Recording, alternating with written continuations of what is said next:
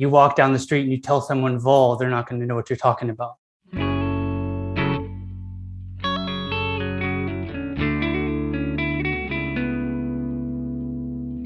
Welcome to Ergs in Equilibrium, a podcast where we discuss recent papers in energy and environmental economics. Ergs in Equilibrium is a joint initiative of the Canadian Association for Energy Economics and the Ivey Energy Policy Management Centre. My name is Brandon Scheifele. I am the director of the Ivey Energy Centre and an associate professor of business, economics, and public policy at the Ivey Business School. Today, my guest is David Brown. Dave is an associate professor in the Department of Economics at the University of Alberta, where he holds the Canada Research Chair in Energy Economics and Policy. Dave is one of the most prolific researchers on electricity issues in Canada and is currently the chair of the Canadian Association for Energy Economics. Today, Dave and I discuss his new paper, The Value of Electricity Reliability, Evidence from Battery Adoption. This paper is co-authored work with Lucija Muehlenbachs. Dave, thanks for chatting with me. Yeah, thanks for having me. I appreciate it. Let's start with some big picture context. This paper is about electricity reliability and the value of lost load, or VoLL. What do you mean by VoLL, and what is the economic problem that motivated you to study it? Yeah, for sure. Yeah. So, there's been some really high profile power outages, and more broadly, power outages have been increasing over the last decade. So depending on how you measure it, blackouts and power outages have basically doubled from 2000 to 2010 and then 2011 to 2020. So the frequency and intensity of these blackouts are increasing. And this paper focuses primarily on the California case, where there was blackouts for preventing wildfire-induced power outages. So basically, we have these big power outages that occurred to try and prevent wildfires in California. And fundamentally, at the core, the question we ask is, okay, you have these power outages. They had people incurred 2 days to 6 days of power outages. What did people do? How did people respond to these intense power outages? And the specific technology we look at is the adoption of rooftop solar and battery storage from the residential perspective. And basically what we want to analyze is, in response to these really intense power outages, we want to quantify how people change their adoption behavior of this new technology, which provides resiliency during power outages. And that was our fundamental motivation. And kind of, maybe not surprisingly, people did, right? The power outages occurred. I mean, if you have power outages of 6 days, you're going to remember that. And you're going to say, I might want to do something to avoid dealing with that in the future. So effectively, what we find is that, yes, in fact, there's a significant increase in battery investment for residential households in areas that people were exposed to these intense power outages. And so, in one sense, it's not all that surprising that, something happens, people respond. But the really nice thing about your paper, and the thing that I like a lot, is that you can leverage these data and these power outages to pin down a critical value used in grid planning, and that's the value of lost load. Can you provide a bit of background on what value of lost load, or VoLL, is and why it's important? Yeah, for sure. And, this is where it gets in the weeds a bit, right? So you walk down the street and you tell someone VoLL, they're not going to know what you're talking about. But it is really shockingly important to electricity market design, right? So VoLL shows up everywhere in electricity regulation and electricity policy. So effectively what VoLL is, it's kind of a complicated concept, but fundamentally it's, what is the willingness to pay for a consumer, say residential, commercial, and industrial, to avoid a power outage? And it's typically quantified, maybe sadly, in a single number. What is your dollars? So say I'm willing to pay $5,000 per megawatt hour of electricity that I lose. So electricity consumption that I'm not able to consume. And that's fundamentally what VoLL is willingness to pay to avoid power outages. And kind of to spin off your question a little bit, so why do we care? Why is that number so important and so valuable? Well, we face trade-offs. Like we're economists, right? Everything's about trade-offs. So we could build a grid that is incredibly reliable with incredibly low probabilities of power outages. But that's going to be billions and billions and billions of dollars, right? Like we can invest in underground power lines. We can invest in backup generators. We can invest in local storage for natural gas, which could have maybe solved the Texas problem, for example. But that costs a lot of money. So I think fundamentally, VoLL at its core is very valuable because we got to do a cost benefit analysis, right? These things cost money. So what are the benefits of reducing the probability of an outage? And fundamentally, you have to know what people are willing to pay and how they value that electricity, right? So that's really fundamentally, in my view, the big benefit of VoLL. And then there's some supplementary factors that VoLL matters for. So in wholesale markets where we procure electricity, we don't allow prices to go to infinity, right? We have this thing called a price cap in wholesale markets, which restricts prices from rising to really, really, really high levels because demand is not very responsive. And, classic economics, prices rise, demand should fall to tame the prices. Well, in electricity, we don't really have that good price responsiveness, right? So fundamentally, regulators impose caps to restrict the price spikes. And those caps are fundamentally determined by VoLL. And if we don't have a good measure for VoLL, then how the heck do we set those caps accurately, right? So that's the second one, which is a little in the weeds. And then the third one, which is pretty darn in the weeds, is if I'm a regulator and I'm trying to make the decision of who do I curtail? Like I'm short on supply. What demand do I shed? Then you have to start to ask the question, if I can target outages in certain regions, I might want to target outages in regions where I believe the customers have lower VoLL, right? And this gets into equity problems, which is a disaster, right? But fundamentally, from ignoring equity challenges, you would want to target customers that have a lower value of lost load for power outages and supply constraint conditions. And so I think you hit the nail on the head, why this is such a critical number. And you said that it's a single number that captures a lot of features. But we can imagine that, if we're actually thinking about VoLL, it's likely time varying. It likely varies across geography. It varies across sector. Now, most estimates of VoLL are either from engineering studies or from stated preference studies. What you guys do is you guys recover a revealed preference VoLL. Now, if I correctly understand this, you are among the first people to actually, infer VoLL from revealed behavior. Yeah, that's correct. Yeah. So as you said, to the best of my knowledge, I don't actually know of anyone else who has a setting in which they can tease out a revealed preference of VoLL. Why is that? Because it's really hard to do so. It's really hard to elicit someone's willingness to pay to avoid power outages.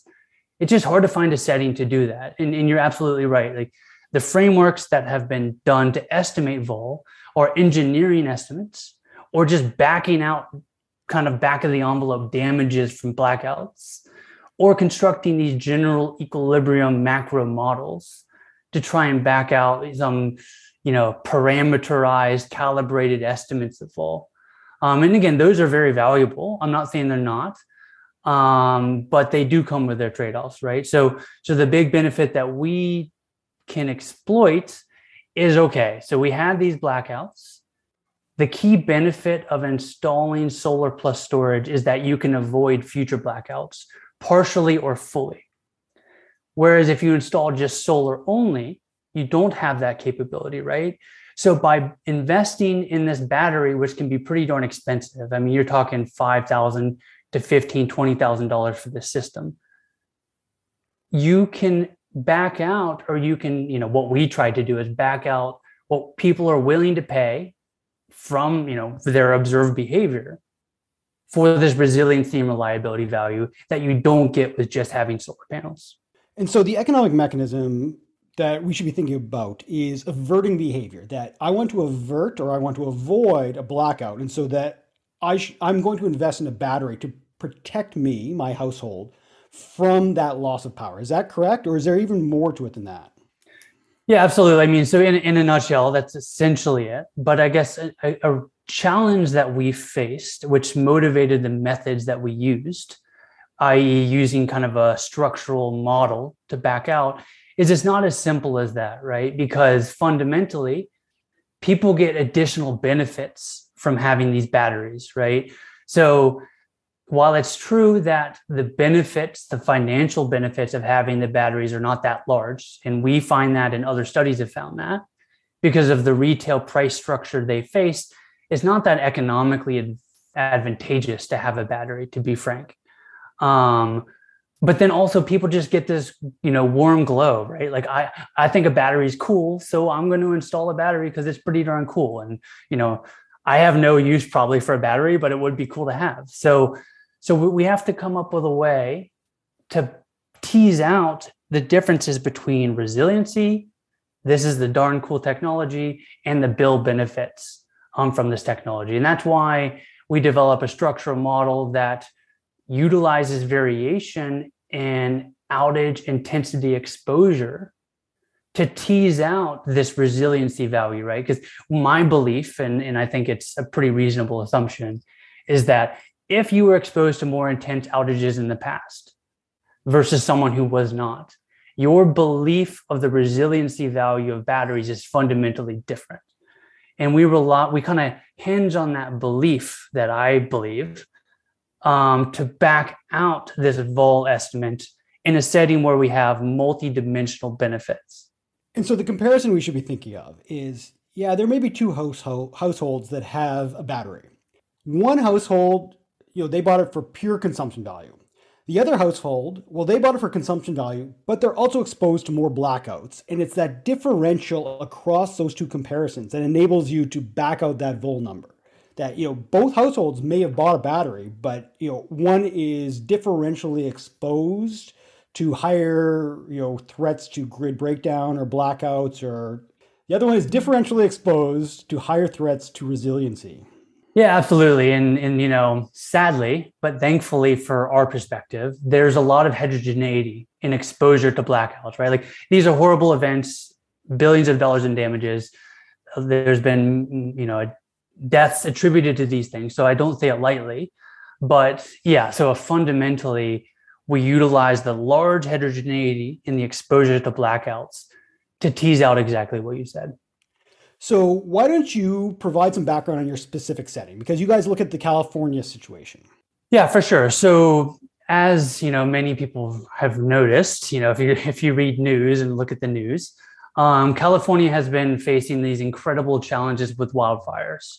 So really starting in 2017, dating back before that, but the big ones in 2017, there was these big wildfires in Northern California. 2018, the famous campfires.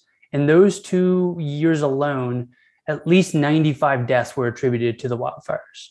Those wildfires have since been attributed to power lines. So power lines, basically a tree falls on the power line or vegetation hits the power line and it sparks, hits the grass, which is California's in a drought for, a decade or more. Those power lines trigger wildfires. So California has this, and I'm not a lawyer, but California has this unique legal framework that makes utilities liable regardless of proving negligence or not. So this is called inverse condemnation. And what this basically says is if it's proven, and there's a whole industry of wildfire investigators who try and investigate the causes of wildfires. So if a wildfire has been traced back to electricity infrastructure, which a lot of them have, then the utility is legally liable for the damages, both in loss of life and financial damages. So what does that do, right? Well, PG&E, so Pacific Gas and Electric, which is has been exposed to the most events, these wildfire events, for multiple reasons, some natural and some arguably negligence on their part, at least that's what people say. this induces an incentive to say, we got to do something about this. So what happened was California has this policy called public safety power shutoff events.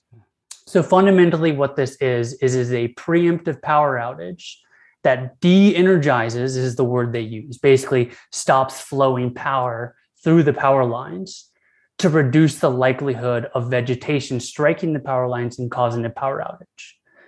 So in 2018, after the large wildfires in 2017, which were, one of the biggest in history in California, these PSPS events were expanded. So the California Public Utility Commission said, okay, you know what? We're going to expand the scope of these public safety power shutoff events. And what ended up happening, because of this inverse condemnation clause, the utilities naturally are going to be inclined to say, you know what? We're getting billions of dollars in economic damages and liabilities. This provides us with a channel and an avenue to reduce our liabilities and reduce the probability of fires. So in 2019, a year after the PSPS scope was broadened by the California Public Utility Commission, we observe a big increase in the PSPS events. So what we utilize is these really big, intense, long duration PSPS power outage events in 2019 primarily, in October 2019 in particular. So we utilize variation across Northern California and Pacific Gas and Electric Territory to kind of answer these questions. So that's kind of the institutional background we're dealing with. So that's fascinating. I didn't know about this inverse condemnation clause. I know people have a dislike for PG&E. A lot of blame was placed upon PG&E with the view that it was negligence. But I didn't realize they had this strict liability featured to their systems. That provides some really unique context and really sort of supports the argument on the variation you're using, that they're forced to do this. This isn't a probabilistic trade-off. They have strict liability. Yeah, absolutely. And there have been since, these events were very large and damaging and inconvenient, to say the least. Some people were on outage for almost 7 days, which is incredible. So since this, there has been a lot of legal arguments about this clause and what do we do going forward. And maybe Pacific Gas and Electric used the PSPS events too much, right? Because they might have a natural, I'm not saying they did, but they might have a natural inclination to want to use these power outages to avoid any liability. Absolutely. And the last thing I would say is what really, I think, motivated us to look at this question was PG&E CEO at the end of October, I don't know the exact date, there's a really pretty famous popular article that he quotes that these power outages are expected to continue and not be ratcheted down in intensity for up to 10 years. So imagine you're a residential customer, you are on outage for 7 days, and you're like, the PG&E CEO just openly admitted it might take 10 years for this to stop. So, if our estimates are based upon beliefs about future power outages, then I think this sets a pretty good expectation of the future. So I think that's fascinating. When you say that, did PG&E use this too much? To even determine what the ballpark of too much means, we need an estimate for VoLL. What is the value of lost load? And so this is where your guys' work really fits well with that. And so your analysis really has two pieces to it. You start off by looking at battery adoption before you try to infer what VoLL is precisely. You want to provide some context on, okay, how are these events affecting battery adoption in Northern California? So why don't you tell me about the data? What information do you use and why? Yeah, for sure. Yeah. So, fundamentally, we need data on solar and storage adoption. And thankfully, California, because it has a lot of solar, has an incredible data set collected by the California Public Utility Commission. So every utility has to report all interconnected residential solar and battery storage in California.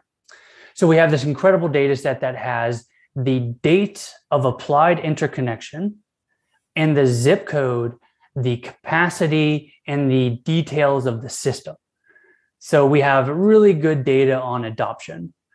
What I think makes our study particularly unique, because a lot of people have used this data set, but there is a really good data set on the electricity grid of California.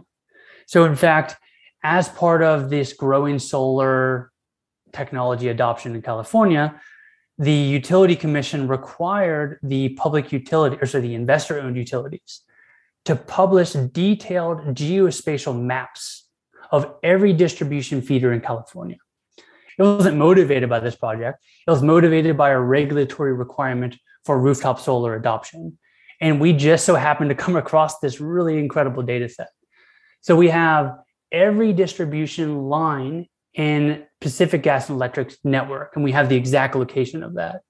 The third data set we have is, as part of the PSPS review process, they're required to publish the exact feeder that was on outage at the minute it turned off, the length of the outage, the customers affected, and the duration of the outage, right? So we can connect this de-energized data at the feeder level to the exact feeder that was on outage, because we have this geospatial map. So we use GIS, this ArcGIS, to overlay the de-energized data with the grid, to then link that to the zip code to say, okay, this zip code had a heck of a lot of outages, whereas another zip code had very few outages, right? And to the best of our knowledge, we're unaware of any study that has gone so granular in terms of linking outages to location. So that's why we were really excited when we found this data, frankly, because we've never seen a data set with such granularity on power outages. And so it's, this mapping of these two data sets that allows you to construct this intensity of outages. And so different households, when they're choosing whether to adopt or not, they're going to face a different intensity of outage. And it's from this local level. Do you want to dig into your construction of that, intensity treatment variable just a little bit more? Yeah, for sure. Yeah. So I would say, we have really, really granular data in terms of the intensity of the outages, right? But unfortunately, we don't have household level data on solar and storage adoption. So fundamentally, that would be great to have, but I understand why we don't have it. Fundamentally, then we have to map from this, foot by foot level data of outages in distribution grid to the zip code level. So that is challenging, though, because these distribution feeders obviously don't care about zip codes, right? They're not built to fit in a zip code. So fundamentally, the challenge we face is a distribution feeder. We know it was on outage. We know the number of customers. We know the duration. But these feeders can cross multiple zip codes. So then fundamentally, we had to ask the question, how do we allocate intensity to a zip code when the intensity is spread across multiple zip codes? So what we use, we use a couple methods, but the method in our main specification is, okay, there's a whole literature in the geography literature, which we had to learn, I didn't know about. And effectively what it does is it takes the census population, so census tract population data, combines rivers, industrial use, all of these other kind of land intensity data of where people live, the distribution of populations. So they take these relatively geographically wide, census tracts aren't that wide, but they're not like at the neighborhood level. So these geographically dispersed data, and they use, machine learning and all these complicated geography techniques to interpolate where people live based upon this information. And effectively, in a nutshell, what they do is it spits out a 500 by 500 meter estimate of a population weight all over California, all over North America, in fact, but we focus on PG&E. So what we do is we take that really 500 by 500 meter point and smooth it out as like a distribution weight across all of the territory. So what that allows us to do is it basically population weight the feeder as it crosses through these 500 by 500 meter blocks. The simplest thing we could do is we could say people are uniformly distributed across the feeder. So we're going to allocate the intensity of the outage of this feeder based upon the length it covers in the zip code. If we did that, though, we'd be assuming a uniform distribution across the feeder. And if you look at the data, the raw feeder data, it would be a horrible assumption because some of these feeders go from a really densely populated portion of Oakland, for example, and then spider out into the foothills, right, where very few people live. And so uniform weighting would be inappropriate. So what we do is we use these 500 by 500 meter estimates of population density to do a population weighted average of these distribution lines through the zip codes to get a more accurate picture of outage intensity at the zip code level. And I knew that was complicated, but let me know if you have any questions. No, that was great. I think this is really important. You want to map where people are installing batteries to where the outages are. And because we don't have this perfect one-to-one, we have to sort of be creative and rely on the geography literature and some of the advanced techniques in other fields. But let's pivot and talk about your research design. You've done all this work on the data, you've mapped these data sets. What research design do you adopt and why? Yeah, absolutely. So, as economists, we always beat each other up for identification strategy. I always like to start with the question of, if I had all the power in the world, what would I have done? Ideally, I would have loved to minus the problems with this, but I would have loved to randomize outages to zip codes, right? And then just seeing what happens. But frankly, you can't do that naturally.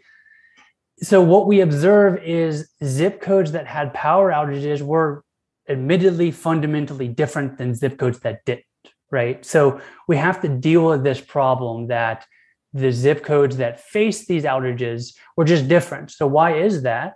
Well, these power outages were targeted at primarily, say, the foothills of Oakland or Berkeley or San Francisco, where higher income, higher proportion of white, etc., people live. Why is that? Because that's where you have these big homes, more grassland, more open land, rather than an urbanly dense place. So we observe heterogeneous characteristics by outage exposure. So we got to come up with a way to control for that. Fundamentally, the quote unquote treated zip codes are different than the control zip codes as just a fundamental perspective. So we use a classic difference in difference framework, which is saying, okay, you have treated and control zip codes. How do we try and control for these arguably time invariant differences, right? There's some fundamental differences in these zip codes. So fundamentally, we use an event study, difference in difference framework, that tries to difference out these time invariant characteristics that we're well aware of. But the treatment itself and the intensity of the treatment is not completely exogenous, but it's kind of close, right? Controlling for these baseline differences. These outages, it's just their wind models, their weather models, etc. They use all these weather models to determine which portions of the grid to de-energize. And so, if we think about houses, the housing market changes pretty slowly. You guys are looking at the 2014 to 2020 period. We're not going to see a wholesale change from high-income houses to low-income houses. Likewise, if a feeder line runs through a forest that has not been sufficiently maintained, it's not like that forest is going away in that period. And so I think you guys make a very compelling case that all of these potential selection effects can be controlled for, and you guys do get a good estimate of the effect of the intensity of outages on battery adoption. Yeah, absolutely. And I would say that one other thing that benefits us is I absolutely agree the 2014 to 2020 range, but the DID specification, it's the variation we're identifying off of is really around 2018 to 2020, right? So the real window that we're getting all of our power from is even shorter than that. So I would say that helps us even more in the points that you've raised. So what do you guys find? What are your results in this first part of the analysis? Yeah, so fundamentally, we get this classic event study graph, and and essentially what we find is a couple of months, so 3 to 5 months after being exposed to a power outage, we see a significant increase in storage capacity adoption. Why is that interesting? Well, why the 3 to 5 month delay, I should say? Well, it just takes time, right? You're exposed to a power outage. You've got to go out and find an installer to give you a quote. They got to come to your house, give you a quote. You fill out all the paperwork and submit it to the utility commission. It's at that point when you submit the paperwork, we call you in our data set as adopting solar and storage. But so fundamentally, we see a short delay of a limited effect from 0 to 2 months, which is what you would expect, and then a really big spike from 3 to 5 months.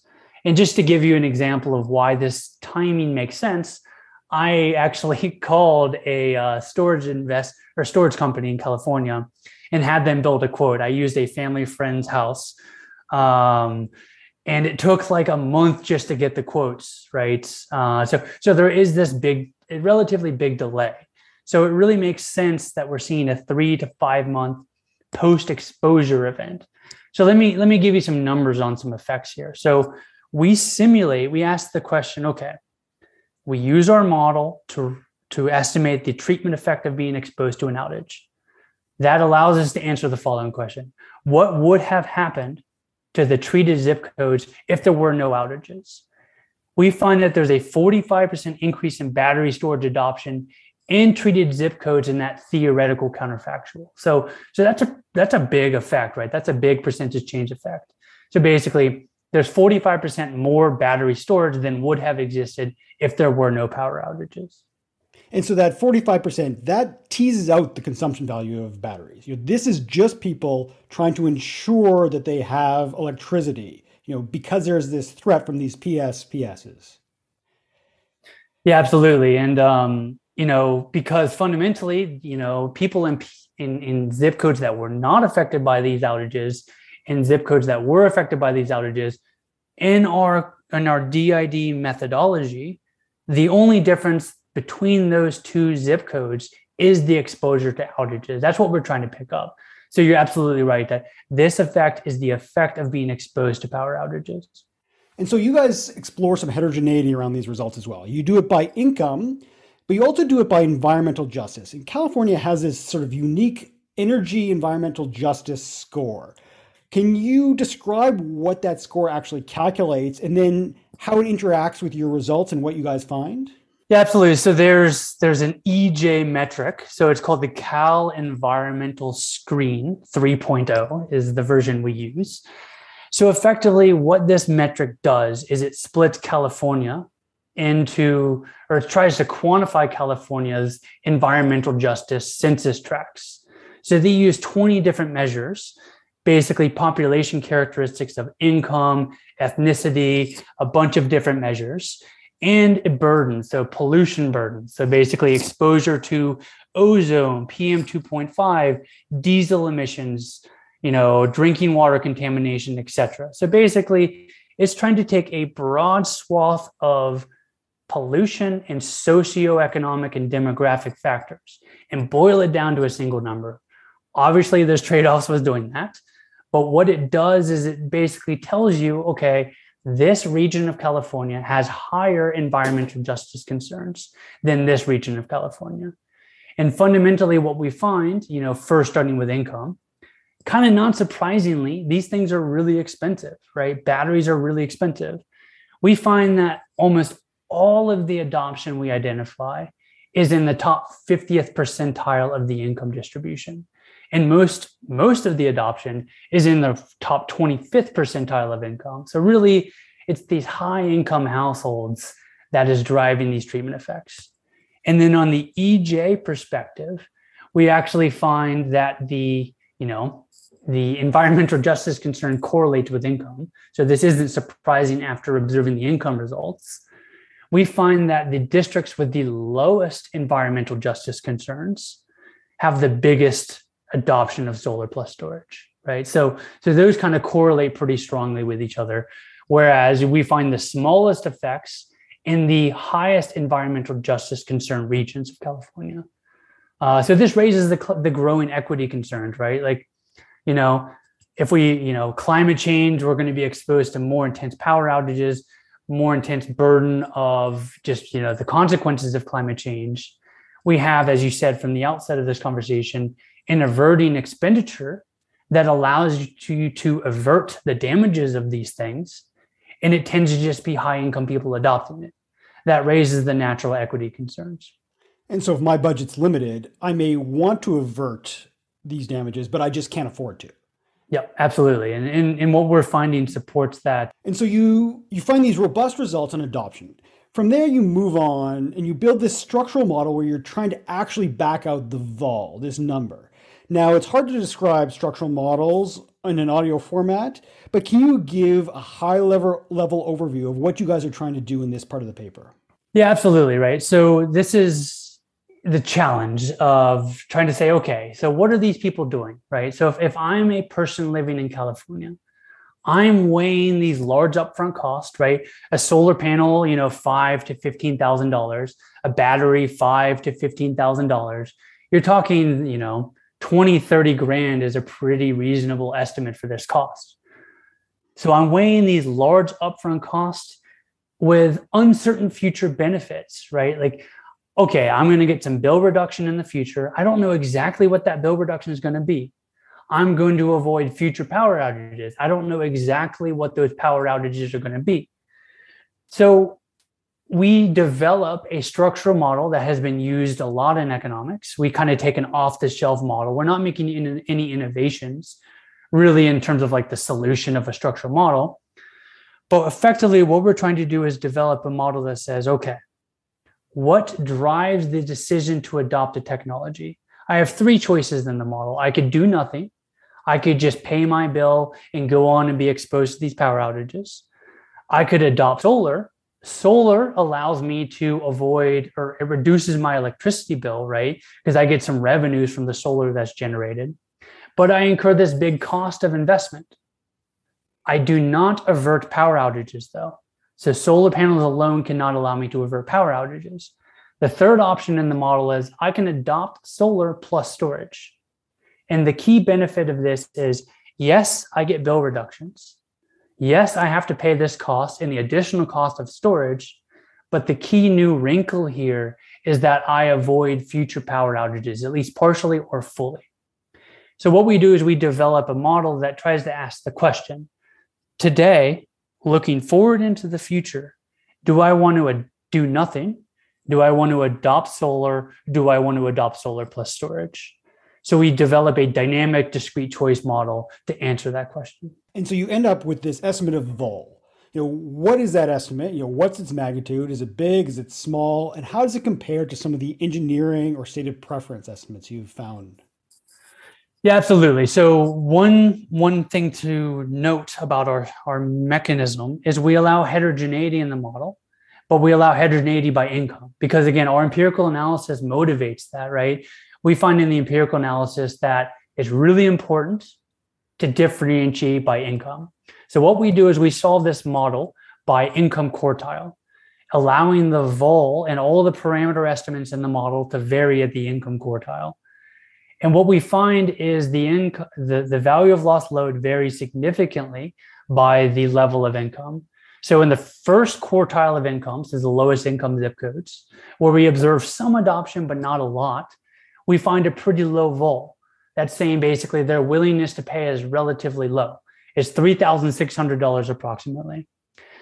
The VoLL we find monotonically increases as we move up the income quartiles.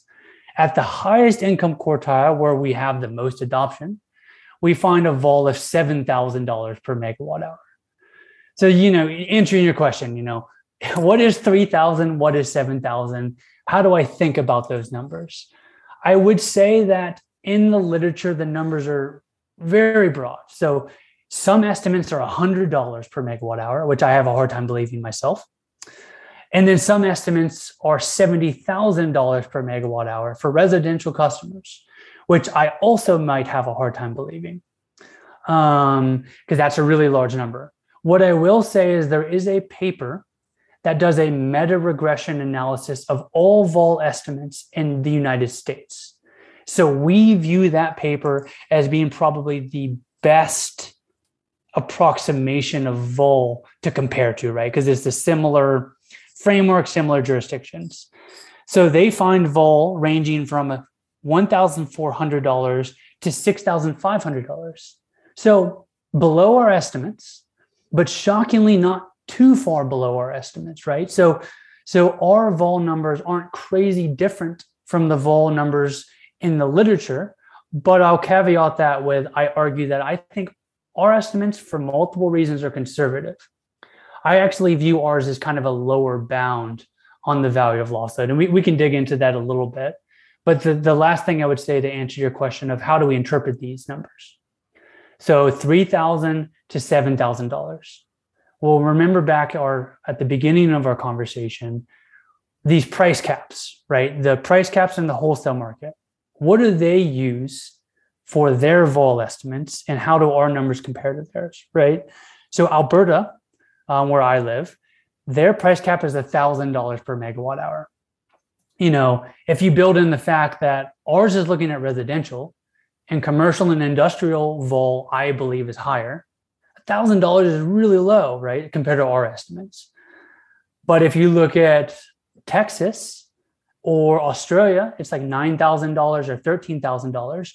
To me, once you build in the fact that our numbers, I believe, are conservative and they don't account for commercial and industrial customers, you might start to get into the better range there of $9,000, $13,000. So I think in Ontario, it's $10,000. But I want to come back to sort of 2 points that you raised. The first one is, in the lower income quartiles, you get a vol about 3,600, and then it increases until you hit, 7,000, roughly in the upper income quartile. We can imagine sort of some of the economic challenges that arise with this ability to self-insure. The first one that jumps to my mind is credit constraints, the inability to finance this. I think this really opens up a series of questions. If people do want to self-insure, what are the barriers to them self-insuring in this format? Yeah, absolutely. And this is something we fear with this paper. One thing we fear with this paper is someone, I talked about demand curtailment decisions, right? If I'm a regulator and, I'm not saying regulators are going to do this, but frankly, you could say this is a lower income region. They have a lower vol. Let's just turn them off first, and I think that's not the right thing to do. Absolutely not. So I think it's important to caveat our numbers with exactly what you said, right? So what our numbers are doing is trying to elicit the willingness to pay to avoid power outages from battery adoption. I believe our numbers build in all of those problems you said, right? Credit constraints, proportion of renters, although we try to deal with that, which we can talk about, all of these other challenges, these barriers, these lower income households face to adopting these technologies. So we think that our estimates are kind of a first blush at this question, but I think it raises, as any arguably good research question does, more questions than it answers, right? So what is the true vol if you built in these constraints, these financial constraints and everything? Is it that these lower income households are truly willing to pay less, or are they unable to pay more? So I think that's a really interesting follow-up question to what we do here. So that's why I think it's really important to understand what we do, understand our numbers, but then understand the limitations of these numbers. So you've already touched on a number of policy implications, especially with respect to the equity implications of trying to infer too much from vol. What are some of the other policy implications of, getting this revealed preference estimate? Yeah, absolutely. So, I think I view this as, surprisingly, some of the estimates in the literature are not that far off from what we find, right?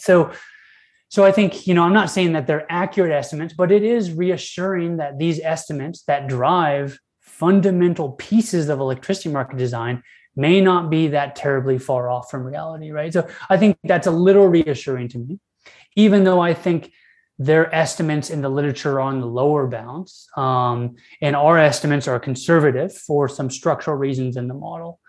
So I think, from a vol perspective, they're just useful insight, right? It's just a useful insight to see if you use a revealed preference approach, what would you get? And these are the numbers that we would get, right? So I think from that perspective, that's a valuable policy insight. But from the battery adoption and resiliency perspective, right? So I view this as kind of raising concerns that, and I have a corresponding paper that does just kind of a correlation analysis of adoption in California and reinforces these findings, that basically it really does seem like it's really high income, low proportion of people of color districts that are adopting these technologies. So to me, that raises the question of what do we do about this, and how do we reduce these barriers to these other communities who are experiencing these power outages, but don't have the ability to avert them by investing in these technologies. And I'm not the first person to think of this. California is taking this seriously. So California, thankfully for our purposes after our study period, they instituted a new subsidy policy for batteries. And they're targeting lower income census tracts that experience PSPS events. So there are policies out there, and I argue in another paper, it's not quite doing as good of a job as maybe we would have hoped, but there are other policies out there that are targeting these lower income communities to reduce the barriers to this technology. And just to give you a scale, the subsidies are really big. So the subsidies under this program can pay for almost 100% of the batteries if you qualify. So by qualifying, you have to have a medical condition that you could be in life endangered by power outages, or certain low income characteristics. I think the equity concerns and the VoLL estimate are really the key policy implications of our analysis. So that's fascinating. One of the big picture issues we're dealing with when we talk about energy transition, not just in the electricity sector, but across sectors is, well, how do we manage the equity implications of that? High income households, they can adopt new technologies. They can fail if we do something wrong and be okay. The same story can't be told for at-risk populations or at-risk jurisdictions. And I find that absolutely fascinating. What's next for research into VoLL and battery adoption? You've already touched on a number of ideas and a little bit of the research frontier. Is there anything we've missed? Any particular ideas you think are critical here? Yeah, absolutely. I mean, I think, there's so many. I have to guard my ideas. No, I'm kidding. But so I would say the VoLL we estimate is a single number, which is useful from like a simplistic perspective. But as you said at the beginning of our conversation, VoLL is really complicated, right? Like, does a single number do it justice? And I don't think it does. Even though I think, having a single number is valuable because that's what people use. It's the intensity of the power outage, the duration of the power outage. Does the power outage happen in the middle of the day? Does the power outage happen at night? Are we talking residential customers? Are we talking commercial and industrial customers, right? So there's so many other features of the value of lost load that need to be investigated. And our hope is that we can use our setting to try and start to ask those questions, right? So extend our analysis to ask these questions of, is there a little more nuanced characteristics of VoLL by these other features? And thankfully, we do have some characteristics of these outages. We can elicit some of the answers to those questions. Another thing I would add to that is one reason why I view our estimates as being a conservative underestimate of VoLL is because we don't model diesel generators. And if you look in the news, you'll see all over the place that, hey, these outages happened and a bunch of people went out and bought diesel generators. A diesel generator is a heck of a lot cheaper than investing in solar plus storage, but it's also environmentally damaging, right? So another question we're pursuing is, getting the data for it is challenging, but frankly, what impact did this have on diesel generator adoption? I think is a really important question in California. And this is in Texas too, right? So Texas had these power outages and you see news articles that Home Depot was sold out of generators within 30 minutes, So And diesel generators are incredibly dirty technology. So I think this is another really important follow-up question. My guest today has been David Brown. David, thank you so much for talking with me. It's been a great conversation. Yeah, I appreciate it. Thanks for having me.